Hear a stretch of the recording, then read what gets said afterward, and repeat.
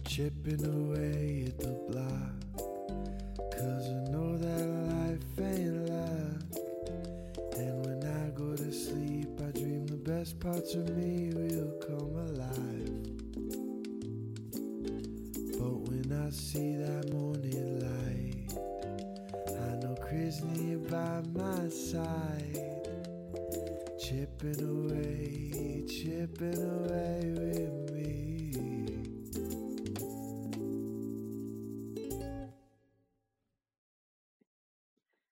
Hello and happy Motivational Monday, everyone. I am very excited to get to know this next guest kind of along with you guys. For those of you who listened to season 1, our beautiful Cake, God bless all the cupcakes out there, really recommended after she did her episode. She was like, if you're looking for motivational, powerful women, you really need to meet Zara. And I was like, please, let me know, hook me up. I'm ready. And so I am really excited to kind of meet Zara today with you guys. We're going to talk a little bit about her book. She is an author. She is a writer. She's starting her own publication right now. So I want to give a warm motivational welcome to Zara Bari. Hi guys, thank you. I love Cake. She's so cool. Oh my God. She is the all best. The time. So to hear that she recommended me is a huge honor. So I'm grateful for that. Yes. And I am so happy to be here. I love a motivational Monday. Yes, we all need it, especially during right now. And people won't really understand until probably the end of this episode or when you read Zara's book. Because it's not an if. You are going to go to Amazon. You are going to go wherever they sell books now. I mean, we can't really leave the house, so probably just Amazon. Right. And you are going to get her book. But she's going to be your big sister by the end of this episode. So we're going to have cupcakes and we're going to have more siblings to add to your family by the end of it. I love that. I take my role as the internet's big sister very seriously. And I'm always taking on little sisters, or sometimes I call them kittens. So the more. Oh, okay. And little brothers and everyone in between too. That's why I like kittens. It kind of it's genderless. I like that. Okay. So we're going to have cupcakes and kittens by the end of this episode. And just to give our listeners kind of a little background about you and about getting to writing your own book, I don't even know where we would start with that, because just from what I've read in the book, you started as a very emotional person, and I identified kind of immediately with you, not even just the foreword of everything for bad girls and girls who don't necessarily fit in with the self-help book community right now, because I'm not married or have a huge career that I need to lock down in on. But also because you are a very emotional person, and you talk a lot about that throughout the whole entire book. But you fell into acting very early on because you could just open up raw, and that's how I fell into acting. So how did that translate into writing? It's so interesting because I discovered acting when I was around 15, and I had so many emotions inside of me. And at the same time, I was doing, this is so old school, and you probably don't know what this is, but there was something called Live Journal. And Live Journal, it was pre-MySpace, it was pre-Facebook, it was very early 2000s. It was one of the first forms of social media. And what you would do is you would write about everything going on in your life on your Live Journal, and your friends would follow it and they would comment. And I had this very popular Live Journal, and I didn't hold back.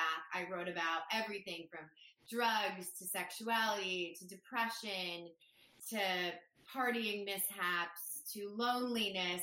And at the time, our parents didn't really know how to use the internet, so no one worried that our parents were going to see it. It was such a different time, you know? I don't even think you could take a screenshot of anything. So I was using dial-up, to be honest. Oh my gosh. I thought to myself, I never considered, I could be a writer, because I got terrible grades, because I could never sit still in school. I just had zero interest in math or chemistry. And You were off with the Oh fairies, yeah, as in you my book, call it. well, they told my mom, the school, that I was away with the fairies because I was daydreaming. Yes. So then when I found acting, you know, when you just find that one adult who sort of sees the light behind your eyes. I met this one adult. Her name was KT Curran. She's my mentor to this day, and she ran a youth outreach teen acting group. And she just saw, she was like in the high schools recruiting, and she was like, you know, I think you'd be really good at this. So she invited me to this rehearsal, and I'll never forget it. I had to do an improv. It was my first improv, and it was a dramatic improv where like boyfriend in the improv had to go off to war or something. And is the guy who played my boyfriend in this very first acting improv I ever did is my best friend to this day. He's a gay man. He's in my book. His name's Owen Gould. So it was very Yes. yeah, Okay. very God strange. bless. That was the first time we met, and I like got so into the improv, and I cried hysterically, like I lost myself in the scene. And afterwards, everyone came up to me, and they were like, "Oh my God, you're such a good actress," and I was like, "What?" So then I auditioned for her shows, and then I just fell in love with it. And acting didn't seem to have the academic, you know, writing unfortunately has like a lot of snobbery and academia snobbery, and acting didn't. So I thought, okay, this is what I'm going to do with my life. And it was such a beautiful, beautiful emotional outlet. And I still love it. It's still a huge passion of mine. I still do plays. I still do short films. I started a series with the Samsung 837 called the Samsung Lit Salon, where I get writers and performers to perform pieces they've written. So it remains my life. Yeah. That's great. And then so from this live kind of blog, if you will, you then realized that you could still reach people and touch people through your writing? Not really. When I went to college, the blog thing completely, everyone stopped doing it. And I always had a hunger to write, but I just stopped again. I didn't think it was worth my time. I dove into acting. I did every shitty job under the sun. I worked as That's a mood. From a makeup artist to a sales girl to a shot girl to struggling actor, all this stuff. And then I got a job actually teaching theater to young people, and I loved that job, but still something kind of felt missing. And I had one of those, I like to call them breakups that end up turning into breakthroughs. So, yes, you write about that in your book, and I'm literally sobbing. Oh, God. Yes, well, because when I found your book, I literally just now getting out of an over 3-year relationship. Wow. And then I started reading your book, and I was like, well, that's part of why I devoured it. I was just hysterically sobbing, like wanting to cry and like pray to Lana Del Rey. And I was like, I can get through this. So it was a very interesting time that your book came to me.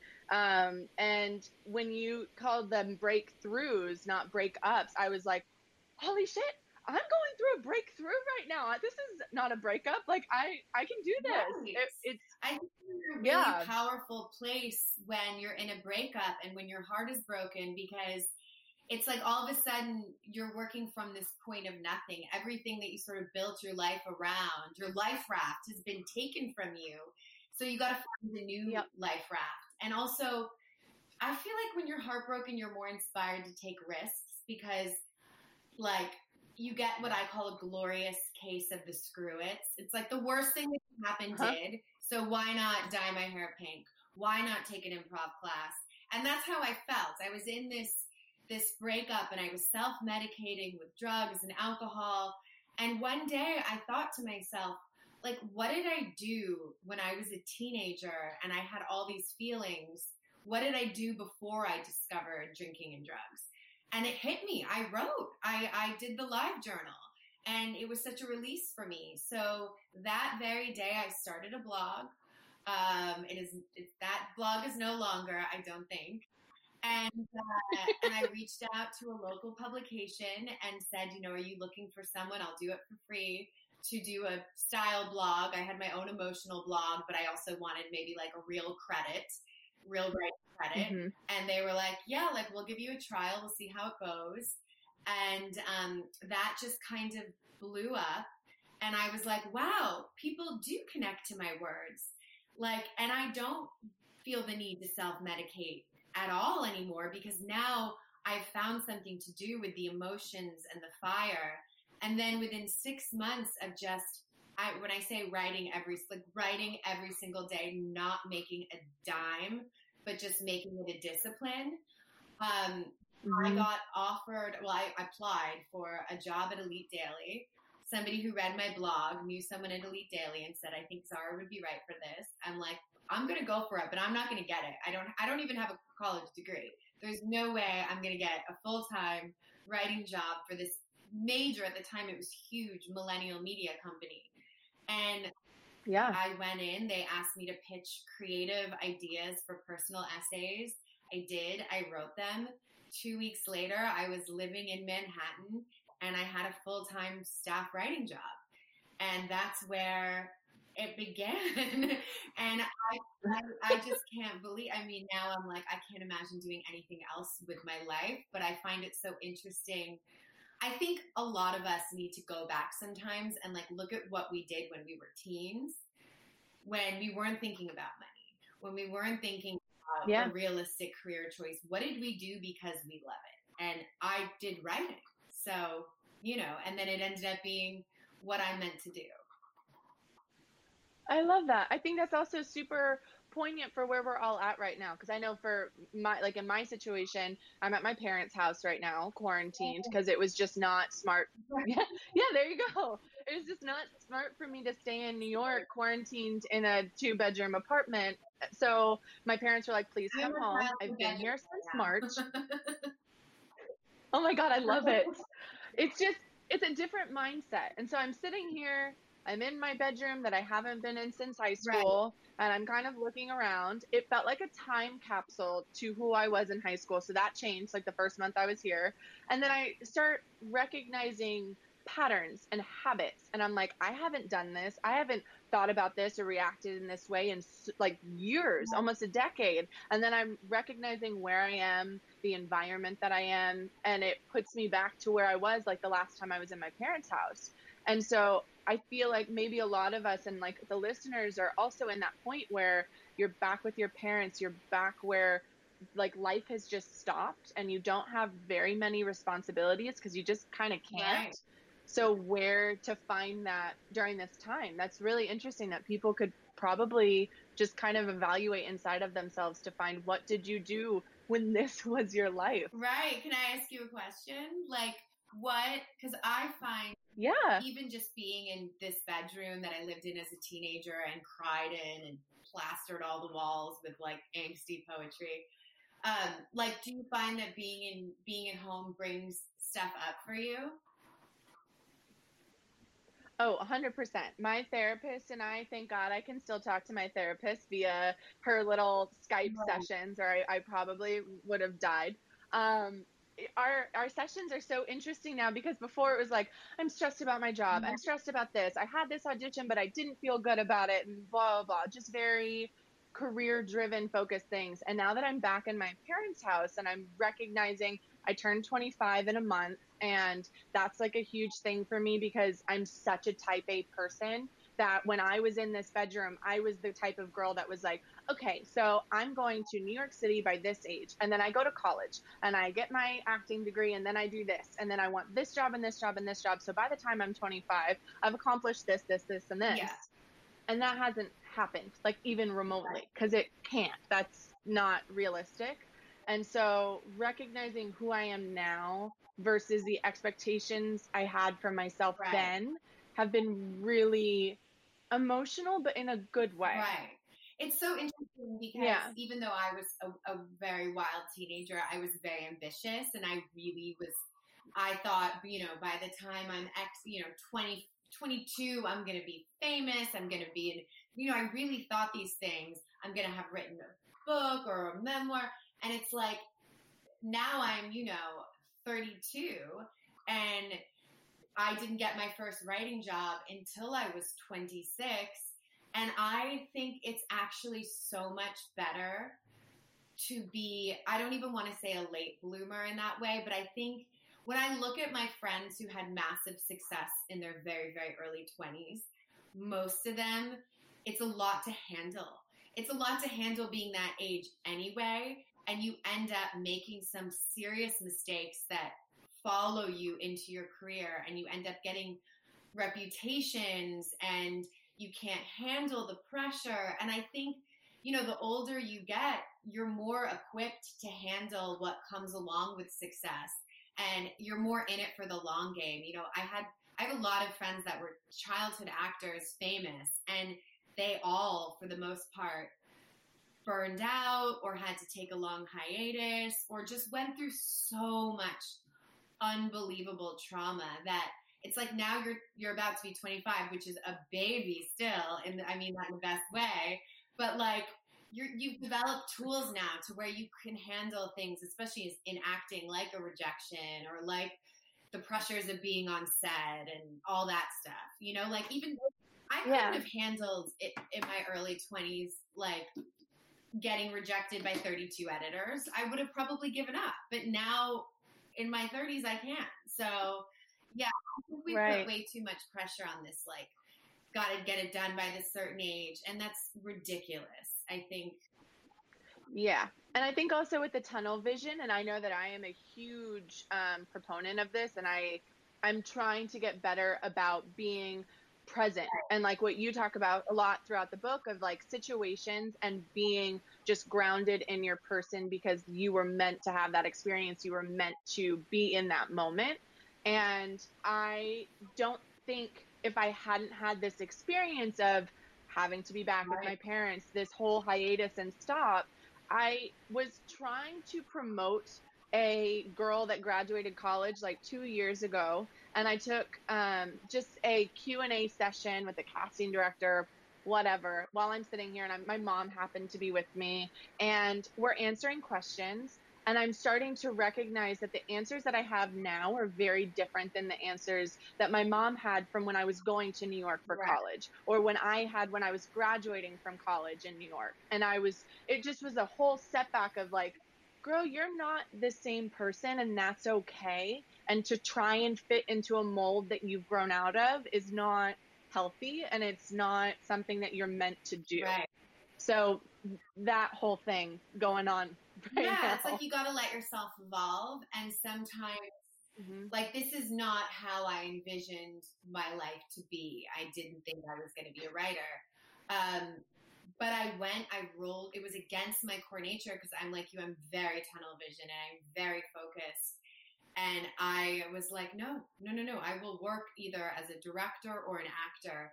And when these opportunities came up and they felt so good and I let go of it, it led me to a place that I believe is a much better career path for me. I think I'm meant to be writing the words, not speaking them. I think I can have a greater impact on the world and my audience this way. So part of evolving is just also like letting go, shedding the skin, being open to new opportunities. And it's okay if life doesn't look like how you envisioned it. It's probably going to look like something a lot better,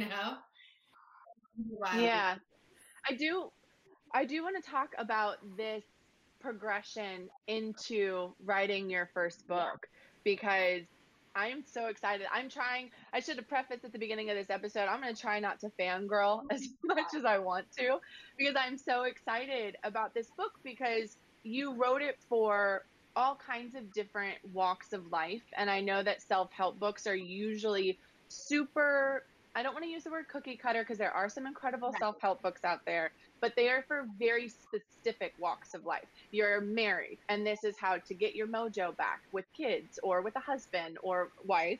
And then the other one is like super career based. You want to make the most money out of your thing, but it's not artistically driven. It's very cut and dry. This is how you move up the ladder. And so I know I found myself struggling where I wanted to become more in touch with myself, and I wanted to try and get to that next level and elevate. And I just really didn't know how to do it. And none of these books were speaking to me, and especially not my generation. And then I read your book, which in your foreword is basically what you were talking about of why you wrote this kind of self-help Right. book. You're going to make me cry because that's exactly everything you said is exactly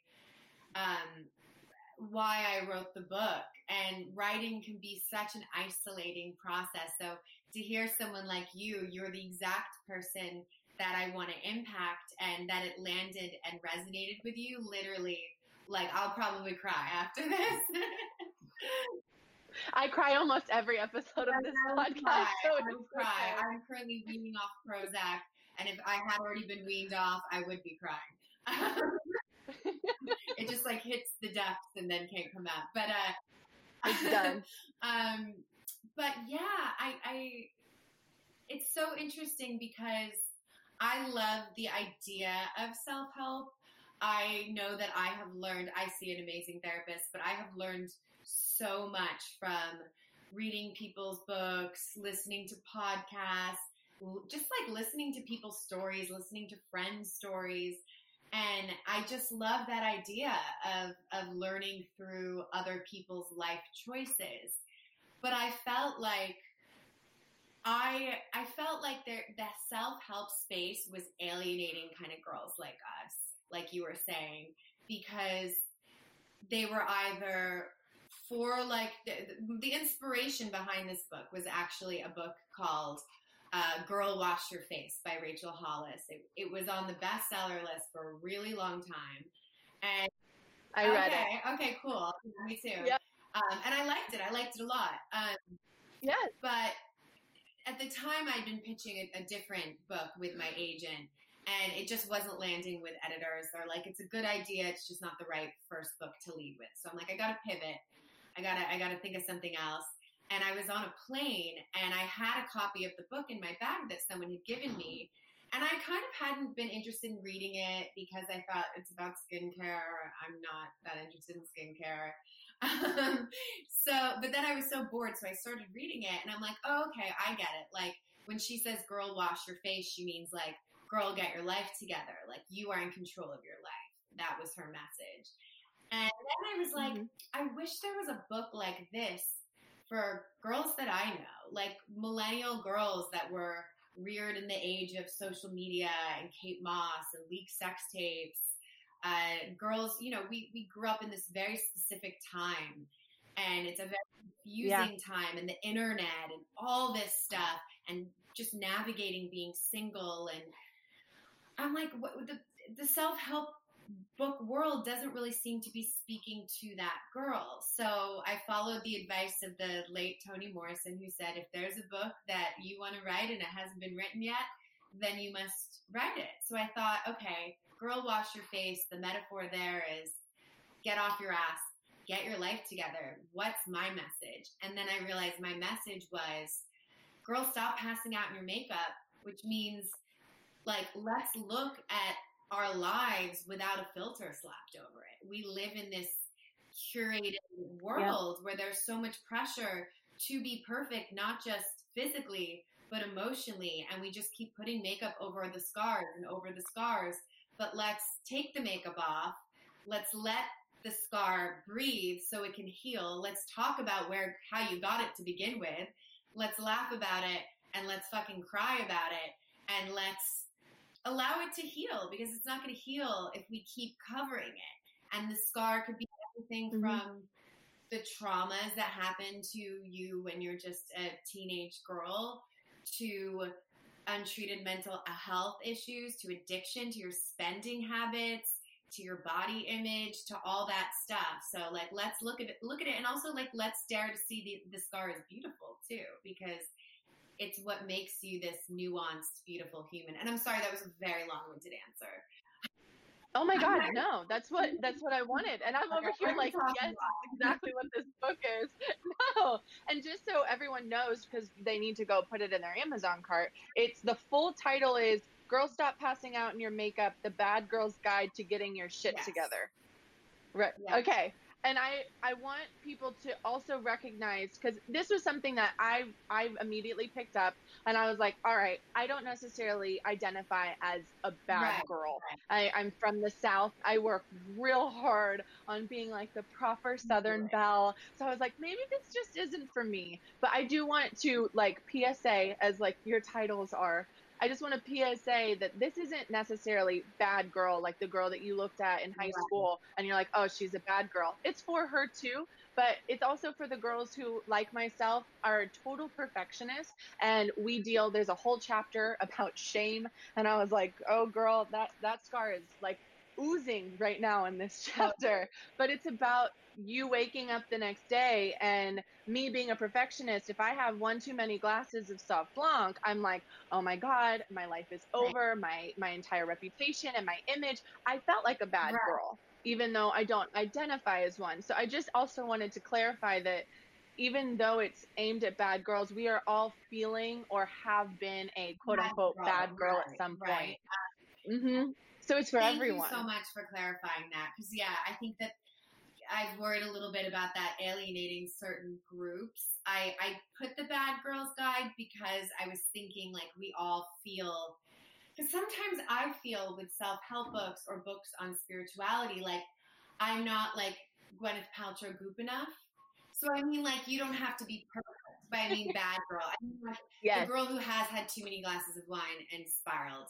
The girl who, has maybe a tattoo she regrets, or said the wrong thing at the wrong time, or dated someone for the wrong reasons, which I think if we're real with ourselves, like we've all felt like a bad girl. Yes. And we're also all badass girls, Yeah. so, And just to kind of delve in on like what this book was to what this book was for you to write, because I know that just I'm a total empath, so everything I was reading, your own personal stories, I was just totally emoting the entire time. And you've been through so much, like you have so much life experience to offer so many people. And even though I haven't been to, say, like the music festivals, you have a whole chapter on music festivals. I'm a very sad girl and I will eventually one day get there, but I've never been to a music right. festival. And so you're talking about these creepy guys and the music festival scene and stuff, but in my mind, I know those guys at a Oh, bar in New York totally. City, or I know those guys at like a frat party when I was back home in Texas, and I was like, my girl alarm was going off. I'm like, this isn't happening Right. right now. So there's so much to offer from your experiences. What was that like writing all of that down? I'll say that I've developed a pretty good muscle and I would encourage any young, like, aspiring writer to write every single day. And if you can, even if it's a shitty one, like, get a media job, because it doesn't matter if you're tired, it doesn't matter if you're uncreative, it doesn't matter if you're hungover. You have deadlines, and if you don't make them, you get fired. And if you don't get one of those jobs, give yourself deadlines. So I have developed, it's like going to the gym. It's like I've developed this writing muscle. So writing at this point does come very naturally and easy to me because I have 5 years of boot camp. But it's so interesting because I hear so many people say, like, writing a book is this painful, horrible, oh my God, process. And I think getting the book deal, that part, yes. Rejections, having to have like old white men in their 60s who have never talked to a young person in 15 years, telling the kind of content young women want to read, that part is a nightmare for me. The actual writing was a joy. Even writing about the sad stuff, like I cry when I write it, but it's so cathartic, and I like going to those deep places, even if they are painful. I think sadness needs a PR makeover, personally. We stigmatize sadness so much that we become afraid of it and we don't want to feel her. But like I say, like, throw some fucking lipstick on her and take her out to lunch, because she's actually beautiful. She's got a beautiful message. And there's this word, I'm forgetting what it is. I think it's a Peruvian word, but it basically means joyful sadness. And I get that. Like listening to a sad song and you feel things, you feel connected to yourself. And that's how I feel even when writing the darkest parts. It all feels painful, but in a way that's so therapeutic. So yeah, it was a joy. I mean, I wrote the book in 5 weeks. Oh my God. Yeah, I have ADD, so if I had gotten their deadline, I would have waited till probably the last 5 weeks.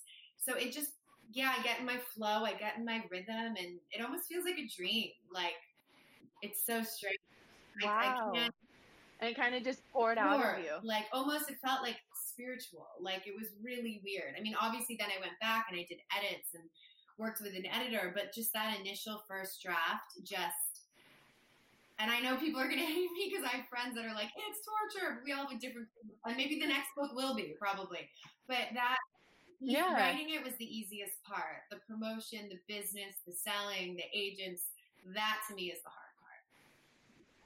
I do want to talk about that because that's not something that I'm familiar with. I know agents from like an acting standpoint and that kind of relationship. But as a writer, so starting with your relationship with your editor, how do you pour like your entire life experience and the message that you want yourself to have and girls like me and like girls like our listeners right now to take away, and then an editor goes, I don't think this makes sense, maybe we move this around, maybe we just take this out completely? Like how does that work for you? I think I was really, so I have a great agent, and part of what an agent does is they really try and match you with an editor who's already a fan of your work. For somebody who's never written a book before, it's your first book, I think it's different, but I have 2,000 articles published on the internet. So I was matched with an editor who knew my work, gets my style, and all of her suggestions were only elevated the book. Like, I think of writing is acting and editing is directing. So to have a director in there and be like, you know what, Zara, I think it would be more powerful if you move the last paragraph of this chapter to the top. And I'm like, yes. Like, to me, that's when it's exciting and collaborative. But in the past, not writing this book, but in other things, I have had editors that you feel like just don't inherently get your voice or your style or your messaging. And that is very tough. But at the same time, writing is, and I really want to reiterate this, if you're being paid to write, it is a job. Just like if you're being paid to act, and you got to go with what your editor says, even if you disagree with it. You can curse them behind their back, but you got to respect whoever your editor is. Because that's a really good message. Yeah. I edit sometimes too, and sometimes I work with young writers and, they'll really disagree, and I'm down to hear the disagreement. I'm down to work together. But at the end of the day, like, it's a job, you're being paid, and an editor, they have the editorial final decision in the end. So. Yeah. And then shopping, I guess it would be shopping out your book. So I'm trying to use the lingo. I think I saw a TV show about it. You're shopping out this book.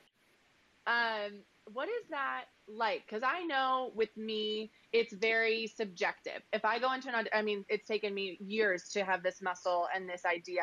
But if I go into an audition room and they say, hey, sorry, you're too tall, or hey, sorry, we want someone who looks like a model, and I'm like, all right, I'm going to Whataburger, or it's just not the right vibe for them.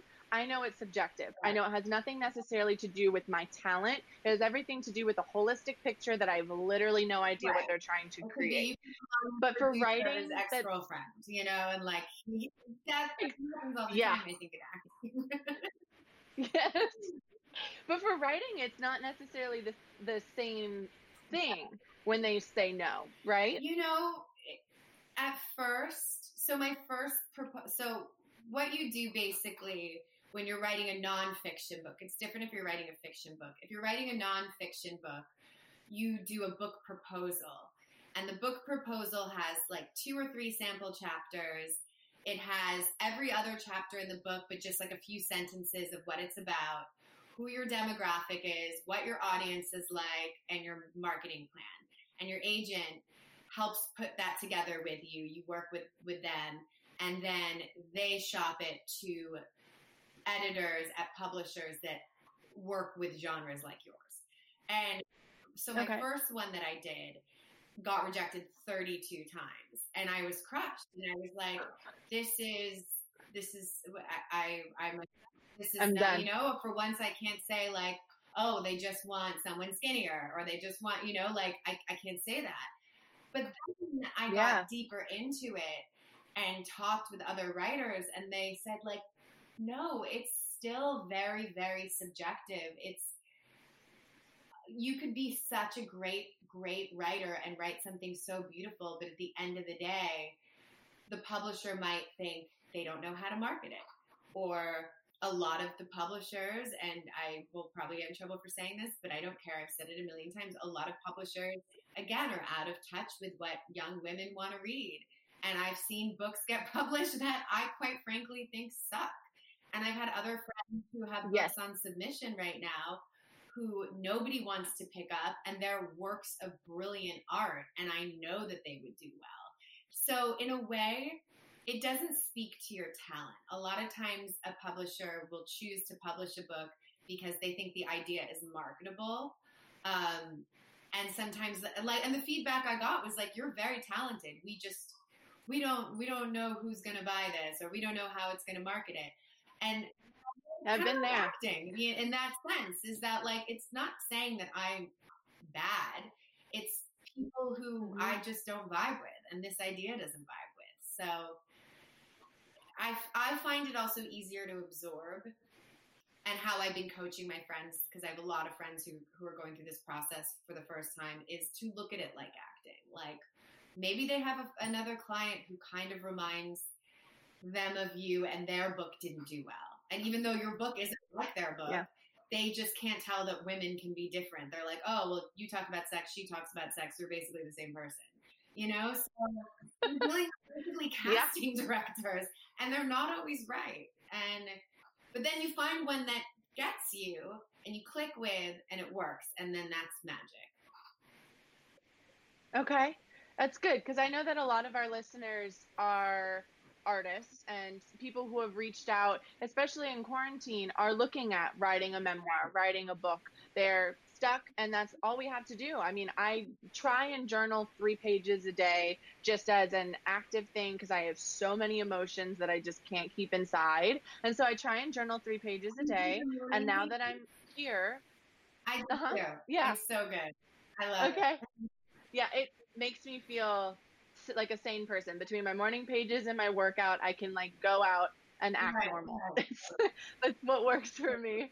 And so I know that a lot of people have reached out and are trying to get started on this journey. They're like, I have really nothing else to do. I know that I have something to say, but I don't know where to start. Do you have kind of any recommendations for those people that are like, I know that I have a voice, I just don't really know how to start using it? Yeah, I think writing prompts are really fabulous. And there's a great book called The Right to Write. It's the same author who wrote The Artist's Way, wrote the morning pages. Okay. Yeah. She's amazing, and I'm blanking on her last name, Julie Cameron. And I would honestly, that would be my number one recommendation. Go out and get The Right to Write, download it on your Kindle. And she really helps you find the freedom in writing. And she gives you all these prompts, like describe a day where you felt this way, or describe something that happened to you when you were 10. Describe the first time your heart broke, you know, and gets you in or just describe the way your bedroom looks. Describe your childhood bedroom in complete detail. And I think doing things like that, like I said, writing is such a muscle. That's what helps you find your voice. To just sit with a blank piece of paper, I think is very daunting, very scary. I wouldn't know where to start. But or maybe start with a diary where you just do a recap of every single day. And if you keep at it, like writing, again, like I said, it's creative, but it's also a discipline. So if you write about your day every single day, say in the morning, you take 45 minutes, describe the day before, you will eventually find your voice, but you find it by doing it. Okay, I like that. I'm definitely going to get that book too. I don't want to be a writer, but I also want to work that muscle because I definitely love the emotional outpour I get when I do my morning pages. So that's something I will start doing with you guys. If you guys would like to start a writing club, let's do one. We'll create one off this episode. I am curious because you do write for Go Magazine and you did work for Elite Daily. And so you do these online, not publications, but kind of articles, if you will. Is that what they would be? Okay, cool. Yeah. I was like, I don't know the terminology, but you do these articles that I connected with because I was doing my research and I wanted to get to know all your different kinds of writing style. And there is an article that I strongly recommend for everyone. And it's like 30 mental health things that you wish you knew before you were 30. And I was telling her before we recorded this episode, I was just kind of like, holy shit, I'm not crazy. This is a normal thing to do, like taking notes to feel sane. And so is it different for you writing those articles that are super specific, super also very emotional, but it's very topical versus writing the book, which is kind of overarching big message type thing? How does that inspire you differently for those two different kind of mediums? Yeah, I would say it is different. With writing articles, I really do try and go deep, and my editors sometimes get mad at me because everyone makes fun of me because I'm an overwriter as far as an underwriter. But yeah, I think when you're doing those, especially like a listicle like that, it's more you don't dive as deep into your personal experience. You put in bits in there, and I would go deeper if I could, but you have a word count. You have to think about your audience who's scrolling. Scrolling is different than turning a page. So you kind of have to get the meat and the heart of it across quicker, but you do want to have the same kind of impact because I think the most high risk audience, I really want to make an impact with my writing. And the girls who need my writing the most are reading articles on places like Elite Daily and Go. So you want to make it palatable for people who maybe don't read books or aren't used to reading books. So you just sort of, it's almost like, it's like a memoir light, you go a little, you don't go quite as deep, but you still want to have an impact. And I don't know if that answered the question well. Yeah, no, that definitely does. I just know that they're two totally different types of like mediums of kind of writing. Right. And so I didn't know how that inspired you differently writing an article for a certain amount of word count, but it's getting this message across versus like writing your first book. Because I know that lives in two totally different places, I'm assuming. It's funny because the voice for me is the same. The voice always is the same. And people told me, editors said, this isn't writing on the internet. You're going to have to go deeper. And I actually found it easier to do the book part because you're like, thank God I've been begging to go deeper. Describing an outfit or whatever. But yeah, but it's funny because since I've written a book, my friends are telling me that my internet articles are a little bit different. So I think that writing a book just makes you better. Oh. And I've noticed that, my work on the internet has sort of reached, because I wrote that article that you're referring to probably like 3 years ago or something. So I do. Oh my gosh. It's still super relevant. So even in my internet writing now, it's constantly like finding that balance of going super, super deep, but keeping it concise and short. It's not always easy. I just wrote an article right before this about body shaming yourself on 4th of July. So like, that could be a huge chapter in a book, but this had to be about, 1,500 words. So you can't. Yeah, well, it is a huge chapter in your. Yeah, no, that chapter in the book though about relating to your body and like, girl, you deserve to eat that plate of pasta. It was right before I had dinner when I was reading it. And I was like, I do deserve this taco. I will have this taco and margarita and not hate myself later. I'm really excited to have people reach out to you about their reaction to this book because it just has kind of something for everyone. I'm really excited about this. But I also want to know about you starting your own publication because that sounds so exciting. Yes. It's something I've wanted to do for a long time. I wanted to do a wellness site for bad girls. And again, with bad quote unquote girls. For a wellness site that deals with the issues of shame and spiraling and real girl tips for beating depression. Things that do include yoga, but also include like singing your heart out to Lana Del Rey or going to see a doctor if you need it. Like real, like the way I've always wanted to see wellness done, not just like face masks and meditation. Face mask and meditation included, but also the other shit. And where girls can also submit essays about their real stuff. I started it a while ago, but I hadn't really launched it. It was called thedirtybeauty.com. It's live right now. There's probably about 15 or 20 essays, but I've been playing around and I'm actually relaunching it as the crazysadbabesclub.com. And the reason I changed the name is that I have a secret, which anyone is welcome to join. You just have to request. I have a secret Facebook group called the Crazy Sad Babes. And it's a non-judgmental place where girls and boys and non-binary folks can talk about whatever is going on in their lives. They can complain about their medication. They can complain about, their depression. They can talk about what's working. If they're having a bad, where it's just like super safe. Everyone in there is so nice. And I'm like, you know what? That kind of cuts to the point more than the dirty beauty. This is the Crazy Sad Babes Club. And it doesn't mean you have to be crazy.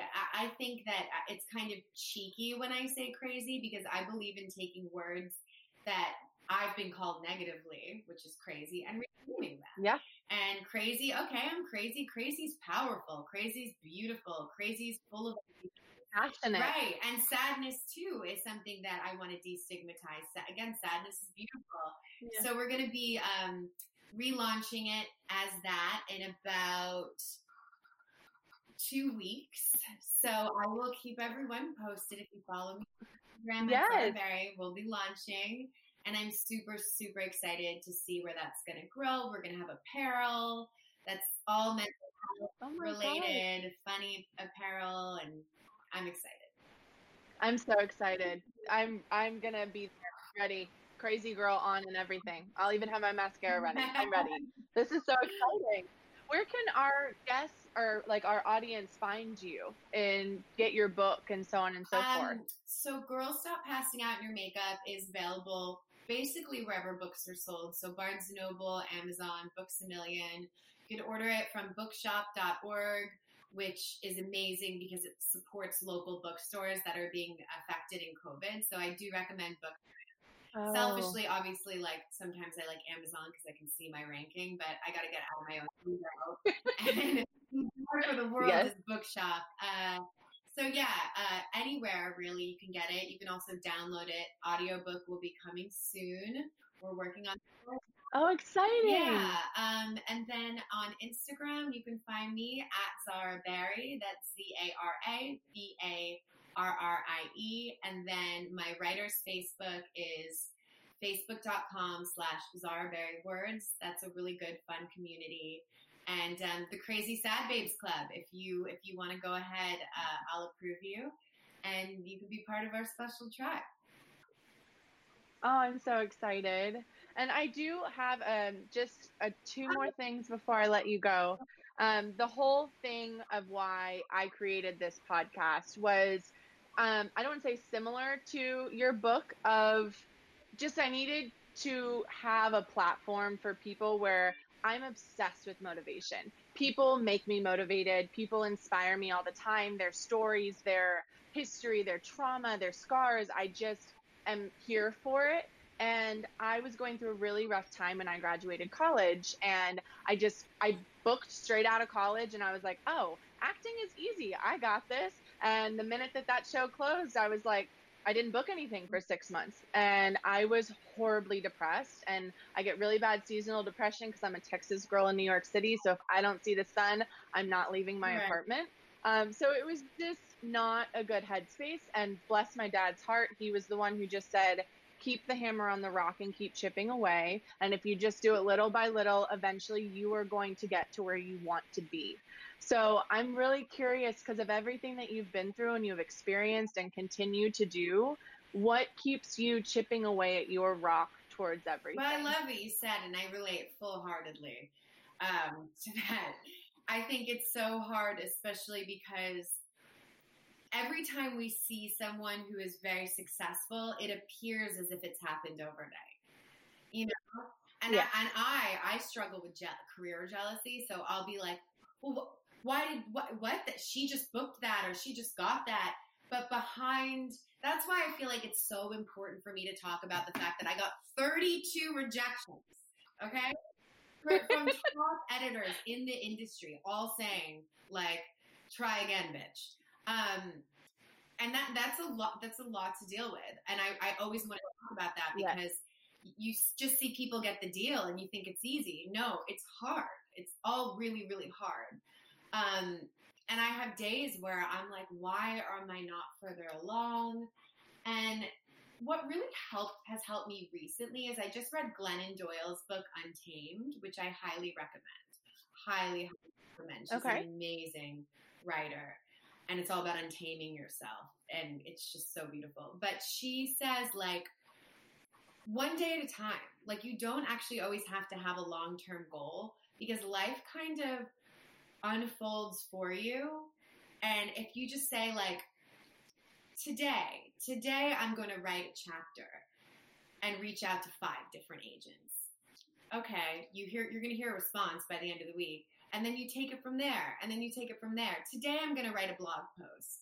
Today I'm going to put myself on tape. Today I'm going to brainstorm for an hour and a half.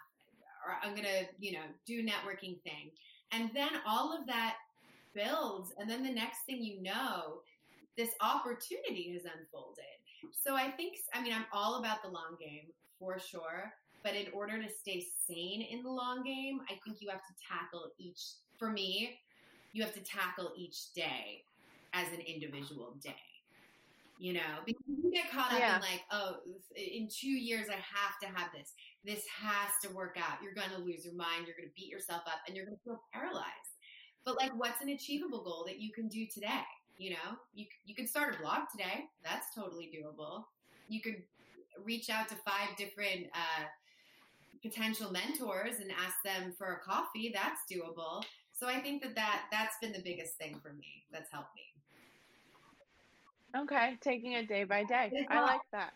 And then it's hard. There's the group of women that you wrote this book for.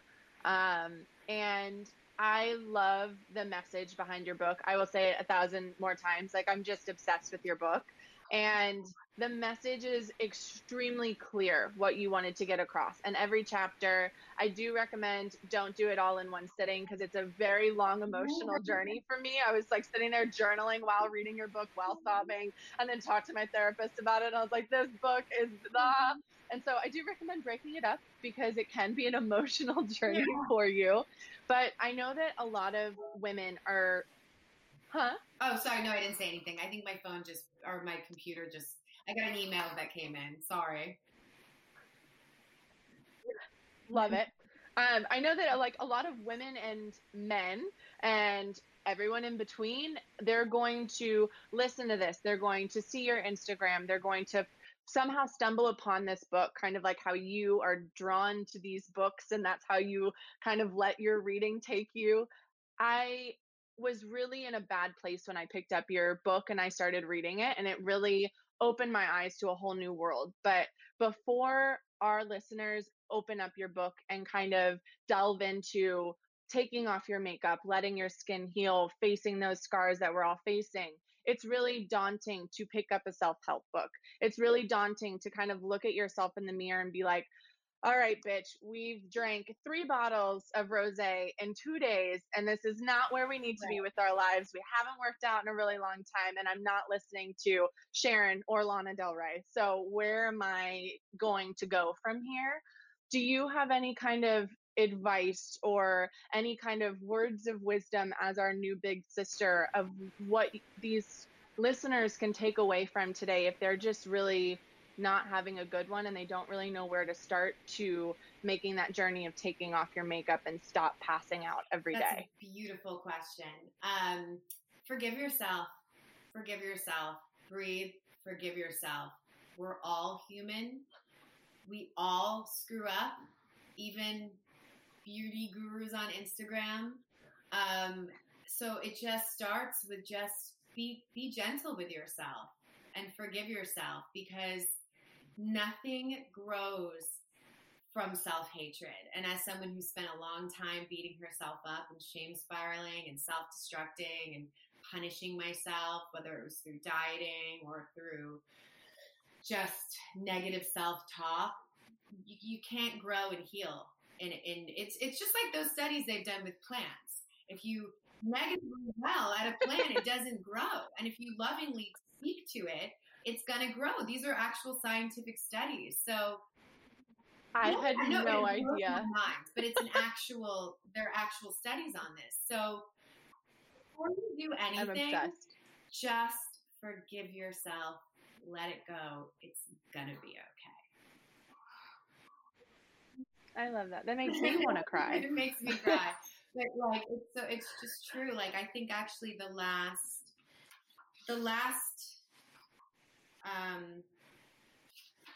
line of my book, I'll just read. It's just like the last, because I feel like that it's the answer is, you don't have to be perfect to love yourself. Fuck, you don't even have to like yourself every single day in order to love yourself. You can still be in the process of figuring out your relationship with booze. You can still be in the process of getting your shit together. You can still be in the process of figuring out how to be a better friend or employee or daughter, and you can still love the shit out of yourself. That's one thing you don't need to wait to do. You can do it today, right now. Because the love you have for yourself isn't conditional at all. It's not, okay, I will love myself once I start meditating and writing gratitude lists. No. You must love yourself when you're hungover. You must love yourself when you're lazy. You must love yourself when you're feeling jealous. You must love yourself when you're simply a flawed, fucked up human. Forgive yourself, breathe, let it go, and let in love. Your own fucking love. So that's what I would say. And I'm now like tearing up having to hear it again. I have to say it to myself a lot. Like I have to reread my own book. Like I told my therapist, I'm like, I'm scared of the feeling, and I just wrote a book about not being scared of feelings, So it's still, a work in progress. Yep. And that's the beautiful thing is that we are constantly going to be a work in progress. But the thing that I think your book shows, and that life experience, I say as almost a 25-year-old, like I know what I'm talking about, shows, is that it's going to ebb and flow. But the number one relationship is what you have with yourself, and the self-worth and the self-respect, and knowing that you're not alone. And you talk about that a lot in the book. And I want our listeners to also know that you are not alone. Even on this journey, even as you're just getting started, we're here. There's so many people who are here and who love you. And so that's why I was really excited to have you on this podcast to kind of share that message and share this book that I think is going to inspire and change a lot of people. Thank you so much for having me. You're an incredible interviewer. Yes. Really. Thank you. And just to anyone who is listening, you're under my big sister wing now. So feel free to message me, DM me. I answer every single one. So thank you. And thank you so much for having me. This was a beautiful experience. Of course. Oh, I'm so glad. And thank you for everything that you've shared. I will tell everybody, when you do read the book and you do reach out, something beautiful that is at almost the end of every single chapter is Zara describes herself when you're in these spiraling moments and like this dark depression, because she's there. And she's like, I'm sitting there, red lips on, we're about to have a glass of wine. Don't send that text. I'm sitting there, I'm also eating my pizza. Girl, you need to eat this pizza too, because I'm not eating by myself. So it is the most perfect depiction. So when you guys do read this, please reach out to Zara. Please do start this beautiful journey of loving yourself. It is something that you have to do every single day. I don't think either of us are experts on it. It's just a matter of taking those first couple steps. And you are a beautiful person. And I hope on this Motivational Monday, this inspires and motivates you to take that next step, to pick up that book that Zara just wrote, or to start that meditation, because you know that you have been wanting to do it. It's just a little daunting. You're not alone. We're here for you. And we will also be here next Monday for another episode of Chipping Away. So I hope everyone has a beautiful Motivational Monday. Thank you. Chipping away with